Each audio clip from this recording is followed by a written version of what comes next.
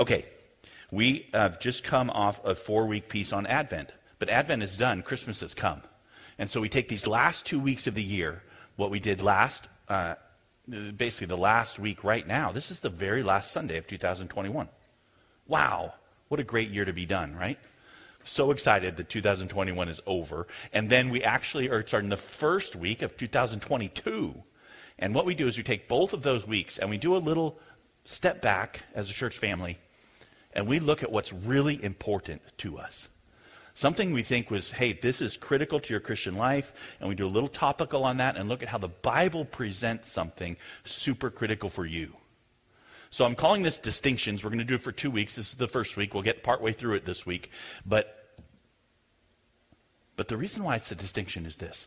We use words and terms that are so central to our Christian life, and sometimes they mean something very different in the Bible from what functionally our culture has made them. Even our Christian culture. I feel like that's one of the main things sometimes that I have had to grow through personally in the Bible and in my study and in looking and praying and all the things that we do, is that you realize the message of the Bible is absolutely incredible. So incredible that I start to add stuff in.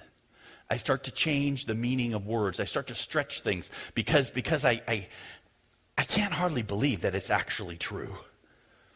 So you've got to make distinctions. You've got to know what you mean when you say words. And we looked at that with the Advent words we looked at, right? Hope is not just a wish that we wish Jesus will come back. Hope is assurance. It's this steady anchor of your soul because we are confident that Jesus Christ has paid it all. Peace isn't just a warm feeling. It's actually a right relationship with God. You can go on and on, right, with this, using words particularly and concepts that are super important. Perhaps nowhere is the accuser of us more active than in how you actually are in Christ. So the words that we love, words like repentance and faith, are under attack all the time. So today I want to come back. I want you to be so solid on hearing what the Bible says of being in Christ that it starts to affect even how you see other people and yourself. And this is around this idea of repentance, on believing.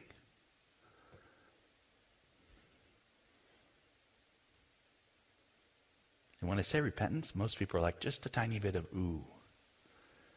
Have I really repented? I'm not so sure. I'm not giving a clear distinction on what the word means. So the Bible is so amazing, but really, you got to know this one, repentance. What an amazing thing it is. One of the key things you must do to be saved. And again, as soon as I say that, I know some of you will be going like, oh, I wonder if I've done that, or well, did I do it right, or did I do it this morning, or am I walking in repentance? And then these things start going, right? And why do I say it's so important? Well, look, this is Paul on Mars Hill, the Areopagus, saying, in the times of ignorance, God overlooked. But now he commands all people everywhere to repent. All people everywhere. Repent, right? Here's Jesus in Luke talking of that tower that had fallen over on people. And he says, no, I'm telling you, he says it twice. Unless you repent, you will all likewise perish.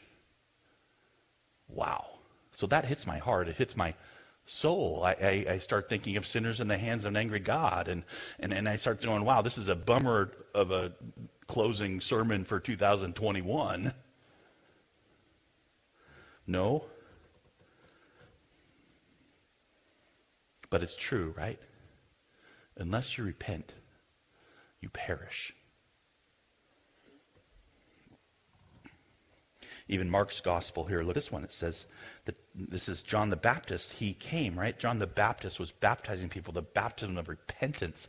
And it says the time is fulfilled. The kingdom of God is at hand. Repent and believe the gospel. Okay, so I don't think I need to prove anymore from the Bible. You need to repent. I need to repent. But this is the question I have for you, because I use that word. You keep using that word. Does it mean what you think it means? What's repentance? What is it? Because it's come to mean something a little bit like this. Can I frame it and see if this resonates with you? It's come to mean remorse over your sin. I'm really sad that I sinned, and turning away from it, stopping your bad behavior and doing some good behavior, paying back all the people that you've harmed to show that you really mean it.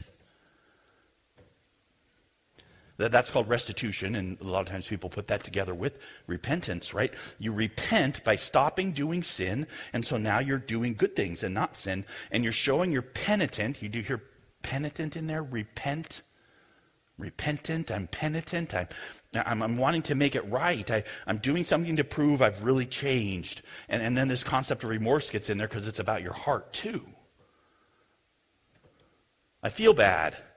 And penance to help offset the evil that I've done. So there's this thing together. I mean, and people go to town on this stuff. They say, hey, remorse is really good because it shows that you regret your sin, but repentance is even more because it means you're going to change. Have you heard that? I heard one pastor who's given an example along these lines. He said, it's like the policeman, you hear the siren goes off on the freeway and your heart drops. And you get pulled over for speeding, and the policeman comes out, sorry if you're a policeman. You know, they're just doing their job, but you feel remorse because you got caught. I regret that. I wish I didn't do it, you know. But actually, this is the analogy that someone gives. He says, but repentance is different. It means you promise and you know that you're never going to speed again. You change. Have you heard this? Perhaps you even think this. Perhaps you work at naming your specific sins every day, earnestly saying you're sorry, thinking about how bad they are, making restitution to others, trying now to do good things. And this you say is repentance because you've got to repent in order to go to heaven. That's just the Bible, right? You know what it has a feel of for me? That I grew up this way, and it feels a lot like a New Year's resolution. It's like I've been doing really bad this year, but I'm going to resolve, kind of the Jonathan Edwards idea, I've made a resolution. I resolve to do better. If I was a different person, I'd say maybe it's like waking up after you drunk too much the night before. I regret that a lot. I wish I wouldn't have done that. I'm not going to do that anymore. That kind of idea, right? The weight of sadness over having let your kid down, your spouse down, or both, or the big boss in the sky down, and promising you're not going to do it again. So that what I just described to you right there is what repentance was to me growing up. Many years of thinking that's what repentance was. It has taken years and years to realize that's not repentance. Let me be bold. That's not repentance. Not according to the Bible. That's not what Paul and Jesus and John the Baptist all refer to when they speak of repentance. The word repentance, right, is a combination of two Greek words, meta and noio. It's change your mind. There's a variation on that, and there's one more descriptor of that of what Judas did. But when Judas did it, they don't use that word metanoia. They use a different word. So when you hear repentance that you need to do to go to heaven, and you need to repent, it's talking about changing your mind.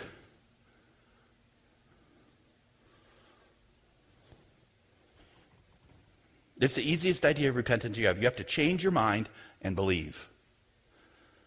So there is a path change, right? There's something that changes if you repent. But the thing that's interesting is, immediately, I think, it's from sinning to not sinning. It's about changing my behavior. That's where I'm going all the time, right? And is that true? Or might it be something totally different?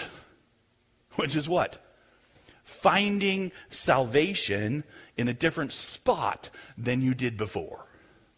So you thought salvation was this way. And it says you've got to change your mind and think that it's this way. Oh, and by the way, when you change your mind, you need to believe because that's this way. Then the issue becomes, well, what am I changing my mind from? right? We're talking about what repentance is. And it's not, I'm going to find my sins and I'm going to work on getting each one off of my plate so they're gone, so my plate is clean. Instead, it's this idea of I am on a pathway thinking I'm trying to get to heaven with God, and I'm going to change my mind. I'm going to repent. And I'm going to think it's another way. I would say to you, that's what repentance is, right? So look with me, even right here. This is the message of John the Baptist. The time is fulfilled. The kingdom of God is at hand. That means Jesus is here, John the Baptist is saying, right? Christ has come. Repent and believe in the gospel. If the idea is that John the Baptist is getting after was stop sinning and do good stuff, how is that and believe the whole framework is, you guys, Jesus is here. It's time to turn to him. Repent. Trust him. Do you see how that's the context of what's going on in the Bible? It's not saying repent and start doing good stuff. Repent and be a better person than you were in the past. Repent and somehow grow towards more godlike behavior. That's just not the Bible. That could be you saying that. That could be some guy down the street saying that. That could be me saying that. It's not God, is it? Let me show you some more. This, again, Paul in chapter 19 of Acts says, John baptized with the baptism of repentance, telling the people to believe in the one who was to come after him. That is Jesus. So what was repentance? It was this idea of you're going to trust Jesus. That's what repentance is. They're that tightly clothed together, right? This is that thing there. This is the baptism of repentance. What? Telling you to believe in Christ. Or, here's Luke that we'll go through in a minute, but you have to see that this repentance is turning. What people have traditionally believed, and maybe you've been all this way your whole life, and I have been for a long time, is I really think that the whole piece of what's going on is God repenting me is me becoming a better person personally. There's a word for that. It's called self-righteousness. That I myself, am going to, in myself, be better. And we've made self-righteousness into a bad thing. Man, it's not good. That's a self-righteous person. That's bad. No, but we all the time are trying to be better people. If I'm trying to be a better person and I'm trying to be the best I can be, I'm working on my goodness. That's just self-righteousness. We do it all the time. We train our kids in it. I want them to fit into society. Society works this way. It works in the area of being a good person, of self-righteousness. And that's the pathway everybody's on. Christian and non-Christian alike. We all have this bombarded at us all the time. Well, are you a good person? Just last week I was talking about someone who had a failing, and the person I was talking to was, yeah, but they're a really good person. He's a good guy. He's working on his troubles and working out of them, I could say he's repenting. That's not what this is talking about, right? When Paul said that I'm telling you to repent, I'm telling you to turn and trust somebody else than trusting your own way.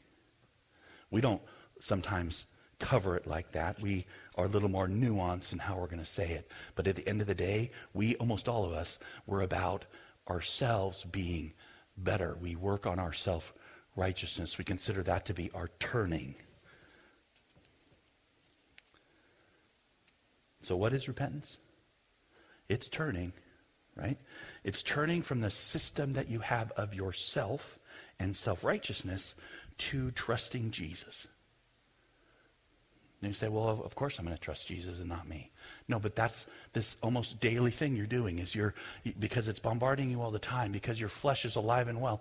And it's like the whole thing, I think it was Tullian Chavidian said, hey, your old man is drowned, but he's a really good swimmer.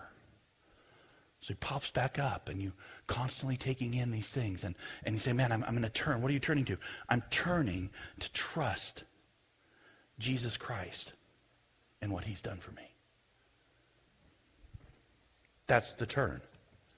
That's the change of mind. That's repentance.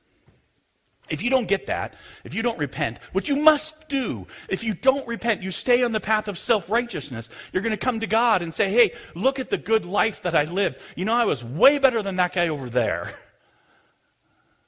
You might even say it like, you might even say, Lord, thanks for making me such a great person and doing such great deeds through me.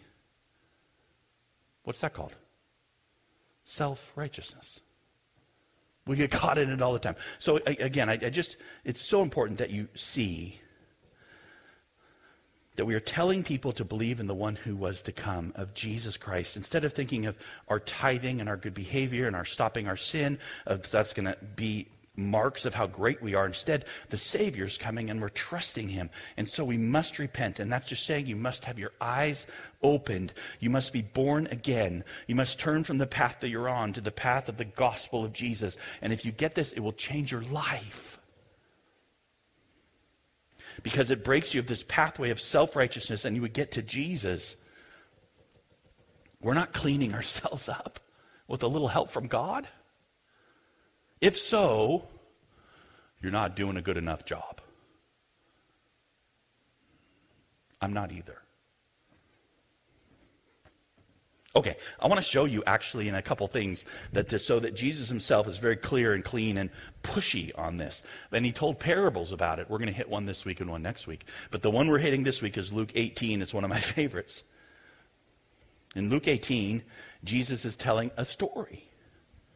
And he tells a story to those who trusted in themselves that they were righteous and so treated others with contempt. So this idea of this evaluation going on, we're making an evaluation. I'm looking at me versus looking at you. And I start thinking, you know what? I'm doing pretty good and you're doing pretty crappy. Pardon the language. If only you were like me. Sometimes this is flipped the other way, by the way. Sometimes we're like, oh, I'm such a terrible person and they're so good over there. I wish I was like them. I wish I had their money or their life or their goodness. Maybe if I try harder, something like that. So it could go either way. But here he's telling particularly people who think that they're good. That's what righteous means. It just means goodness. So he tells this parable. It's one you know probably, but let's look at it together. So verse 10 of chapter 18, he says, 2 men went up to the temple to pray. One a Pharisee, the other a tax collector. So one of these men is a lawkeeper and a follower of the law of Moses. The other one is a traitor to his people. You can't miss this. It's like tax collector says, oh, well, he does people's taxes. No, he was the extorter, right? They were given a thing where they could take money from people, and they could take money. They had to give some of it to the government there, the Roman government, but anything in excess they took, they got to keep. So they would like extort people and take their stuff. They were traitors to their own nation. They're not good people. He robs the poor. I have an idea already of what needs to happen in this parable as Jesus starts to give it to me. Here's my idea. My idea, you've got the lawkeeper and the student of the Bible, and maybe he's got some things wrong, but so he may have to clean up some. But then you've got this tax collector who's a traitor and a robber of the poor. That guy needs to repent. I'm glad you're going to talk about repentance, Dax, because the guy that needs to repent is the bad guy that needs to get good. That's our whole thinking about repentance. He needs to stop being a traitor and an extortioner and turn into a lawkeeper, obedient to the laws of Moses, like the 10 Commandments, which he's not doing. So here's the parable. The Pharisee, standing by himself, prayed thus, God, I thank you that I am not like other men, extortioners, unjust, adulterers, even like this tax collector. I fast twice a week. I give tithes of all that I get. Well, that's good, right? If you hadn't read this before, I think you would like this prayer. I think the people hearing that would be like, yeah. Why? Because it fits my funny understanding, my wrong understanding, my misunderstanding of repentance. right? Because this then is an example of somebody in that wrong way of thinking who has repented. He sees the extortioners and the unjust and the adulterers and the sinners, and he has turned away from them. There's that turn. Turned away from the badness of those poor people over there and turned towards doing good, tithing, fasting, thanking God for making him good. He's no legalist. Legalists would be like, I'm going to earn my way to heaven, and God, I hope I've done good enough. No. He says, God, thank you that you've made me a good person. He's repented of being like that trash over there, and now he does acts of obedience. He fasts and gives. This is, if you've heard of lordship salvation, there's a little bit of this in that. Lord, I'm showing you, I'm thanking you that I've really made a change, you know. I get it. A model of repentance as I understood it when I was younger. Maybe you're there too. Then there's this evil guy. But the tax collector, standing far off, wouldn't even lift up his eyes to heaven, but he beat his breast, saying, God, be merciful to me, a sinner. Well, that's good too. I like that. He shouldn't lift up his eyes to heaven. God like that. He can't get close because he doesn't deserve to get close to God. At least he knows he's a sinner, right? He cries out for mercy. He uses the word for the mercy seat there. It's a big word. It's like, oh, God, that you would cover me. I have nothing. And at first blush, though, what doesn't this look like according to my original definition, which is repentance is changing from being bad to being good? This isn't repentance. Where's the change, Swanson? If it was repentance, as I grew up thinking it was repentance, it would be something along the lines of, I promise I will abandon being an evil tax collector, and now I will fast and give tithes, and I will follow your law, O God. I will do my best. That's what I'm kind of expecting to hear.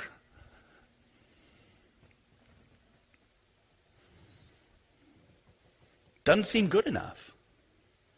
Sure, he feels remorse at his sin, but where's the action? Where's the promise not to do the sin anymore? Where's the obedience of restitution for his sin? Where's the real acknowledgement that his sin is horrible? And what will he do in penitence to not sin anymore? It really has none of that, right? I mean, this is Jesus telling a story. He's making a point. What he does is he sees his sin and he asks for mercy. It's okay to say that. I mean, it's a really short statement. He wouldn't lift up his eyes. He sees how horrible he is. He says, God, cover me, please, in your mercy. Wait a minute. Doesn't that just kind of perfectly fit the actual definition of repentance that we've established now? I changed my mind. Instead of buying my salvation or earning my salvation or bargaining with God from a position of his own ability, this guy sees he's got nothing. That's the change of mind. There's a God, and if I'm going to have any hope, it's only in his mercy. It's a turn from self-righteousness or any hope of self-righteousness to God saying, God, I just need you or I'm done. That's repentance. That's a turn from self-righteousness to mercy from God. And so we've got these two types of repentance right here. We've got the one guy saying, yeah, I've changed. Look at my change and I thank you, God, for it. We've got the other guy just saying, I'm such a sinner and I need mercy. And those represent two kinds of repentance, you know. I tell you, Jesus says, this man went down to his house justified rather than the other. For everyone who exalts himself will be humbled, but the one who humbles himself will be exalted. Do you see? The Pharisee, the one who's changed his mind from sin to obedience, from self-wrong to self-right, to advancement of his obedience legally and under the law, this man is not justified. And justified just means good, you know. Righteous. He is not saved, and that is not repentance. Remember, unless you repent, you'll perish. And that kind of repentance, the move from bad you to good you, that change from personal pathway that's essentially trying to keep the rules when before you didn't, you can do that, but that's not what you need to be in Christ. That's not it, right? Not even by the power of God. It's not legalism we're talking about, self-improvement, self-obedience, and an external get rid of sin kind of way. That's what we're talking about. The Pharisee thanks God for doing that for him. And instead, the tax collector, and here's the wonder of repentance and the beauty of trust. This is repent and believe. Because he abandons all hope in himself, in his doing right, in his following the law, and he just accepts that he hasn't. The gap is too great, the reclamation project too impossible, and he pleads for mercy from the only one who can give it as a gift. And Jesus says that one goes away righteous, good, justified. You know the acronym for that, right? Just as if I'd never sinned. I mean, think about it just for a second, will you, with me? Because this is your life. I want to get rid of my sin. There's only a couple ways that can happen. One way is I work hard at it, and I struggle at it, and I fight against it, and I get over it. The other way is I trust Jesus. There's only two ways. Those are them. If you have that desire of getting rid of sin, then here's the way. That man is justified. Why? By the mercy of God. And then that justified isn't, I don't really like that just as if I'd never sinned, because it's better than that. It doesn't mean God just doesn't see you as a sinner anymore. It means he gives you goodness, righteousness of Jesus. That's the whole thing of Christ, is he gives you his righteousness that he bought for you on the cross. That's a crazy thing that you've got to see about the tax collector. You've got to see it. He doesn't change his actions. He doesn't. Not in this story. Jesus is telling a story. He's telling the parts of the story that are important for you to hear. He's leaving out things that he doesn't want you to focus on. And so he doesn't want you to focus on a change in the tax collector's behavior. Right? The guy goes away justified. He doesn't even know it necessarily, but he is, in the eyes of God, the only thing that matters. And he hasn't changed. He's not a tax collector anymore. He hasn't now started tithing and fasting. He hasn't now done. We want him to. We want to send him up the next week. There's a really neat pastor. He's dead now, Robert Capon. And he said, what we want to do is we want to send this tax collector, we want to bring him back the next week or the week after or 2 months later. We want him to come up, and now we want him to pray. Well, what is he going to pray? We're going to have him pray the Pharisees' prayer. Lord, thank you. I was a tax collector, but now I follow your law. I tithe and I fast and I do good. Thank you, Lord, for making me good and saving me out of this pit of horror that all these other people are in our society. We call that repentance. Jesus says, no way. That's not it. That guy's not even justified. It's just mind-blowing. It really is for you to sink into these things, that when the King of Heaven comes to earth and he is proclaimed as the Lamb of God who takes away the sin of the world, that he is the bread of life and the way and the truth of the life, and when he goes to the cross and he dies, and then you think, well, I'll clean up because he did that, you are deluded. When you think of it, what you need, he paid for me. Stop. I will no longer think that I am paying for myself. I will no longer think that I'm paying him back by being a good kid. I will no longer think there's a pathway for me at all. I will receive this gift. I abandon my own way. I receive his mercy from the seat where his blood is poured out for me. I don't understand why we refuse to believe this, but I know we do, because I do too. It grieves my heart for so many who are in bondage that what we do is we start to expect people to increase in what? Self-righteousness. We expect Christians to be the cleaned up ones, the ones who stop sinning and start doing good things, who don't need Jesus anymore because he forgave their sin and now he's made them good people instead of bad people.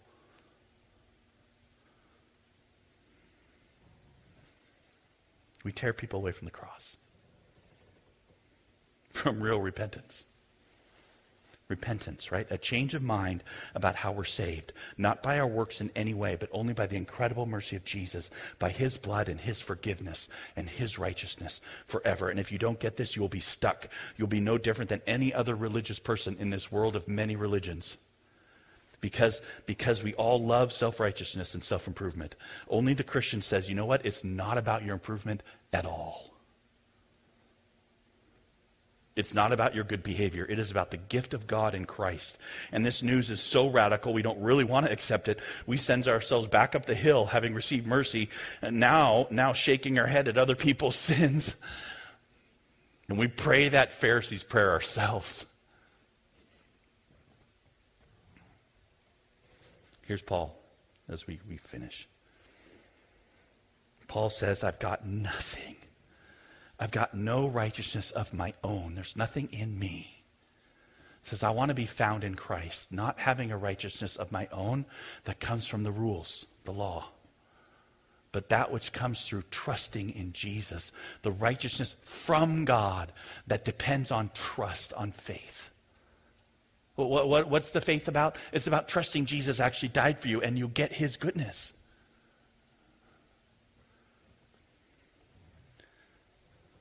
I shared this before. I was in a big church. I helped with baptisms. People were not allowed to be baptized unless they could say how bad they were, what they prayed to accept Jesus, and then they showed how their lives had gotten better. And so you would get up in front of the church and you would say, I was a terrible chain smoker. My eyes got open to the wonder of Jesus. And now I haven't smoked for 2.5 months. I'm ready to be baptized. What in the world? You improved in your self-righteousness, so it's time to be baptized? Instead, what is it? I've received the amazing gift of God in Christ. He died for me. I trust him. I used to think that cleaning up and not smoking anymore would make God happy with me. But now I know that if the gap is so huge, the chasm is so wide, that there's nothing I could ever do. I've received this gift of God in Christ, and I want to die with him and be raised with him and put my trust in his resurrection forever. Yeah, that's a little different. That's who we are. This is about a free gift by mercy. And when you change your mind, when you repent about how salvation happens in Christ alone, all of a sudden you see people differently. You start to live a different life. Freedom happens. Transparency happens. Unity with people who are still sinners and they don't think rightly about their own sin. Because you found a treasure. It is the mercy of God. He loves you. He treasures you. He treasures your neighbor too. So I want to walk you through this thing. This is why it's week 1. Because you say, hey, that's great, Dax. I get a better understanding of what repentance actually is. But as you walk away from the other kind of wrong thinking about repentance, there are things that start to come up in your Christian life. Things about freedom and transparency and unity. But also the questions. And so things like, boy, if Christianity isn't about getting rid of personal sin, then what are we thinking about? The answer is forgiveness. And it's radical. And say, well, what do I do with my daily sin? The answer is confession and receiving the reality of absolution from God in Christ. We need to talk about that. Well, shouldn't I think about improvements at all? Yeah, you should, but realize you're seeing Christianity as death to resurrection, not as improved life and self-righteousness. That makes a difference. It makes a difference in what you think about, what you care about, as the law continues to condemn you. And so you're repented daily. As you see that, you see, oh man, I have no hope. But what? But Jesus. God does that for us. He loves us because the gospel declares it is finished. And I declare that to you today. It is finished. Have you repented? You changed your mind about how you're going to get to this God and turned and trusted Jesus alone. Let's pray. Lord, thank you so much for what you've done for us. We don't deserve you. Lord, and I pray for those gathered here, for those at home, as we think about these big things, Lord, help us to understand your truth, that our only hope is in your mercy. Lord, we put our trust in you. We put our eggs in your basket. Forgive us, Father, that we try and steal them back, but our own righteousness. Help us to love the sinner because we see ourselves as that too, except in you, Jesus. We're so amazed at what you've done for us. It's in your name we pray. Amen.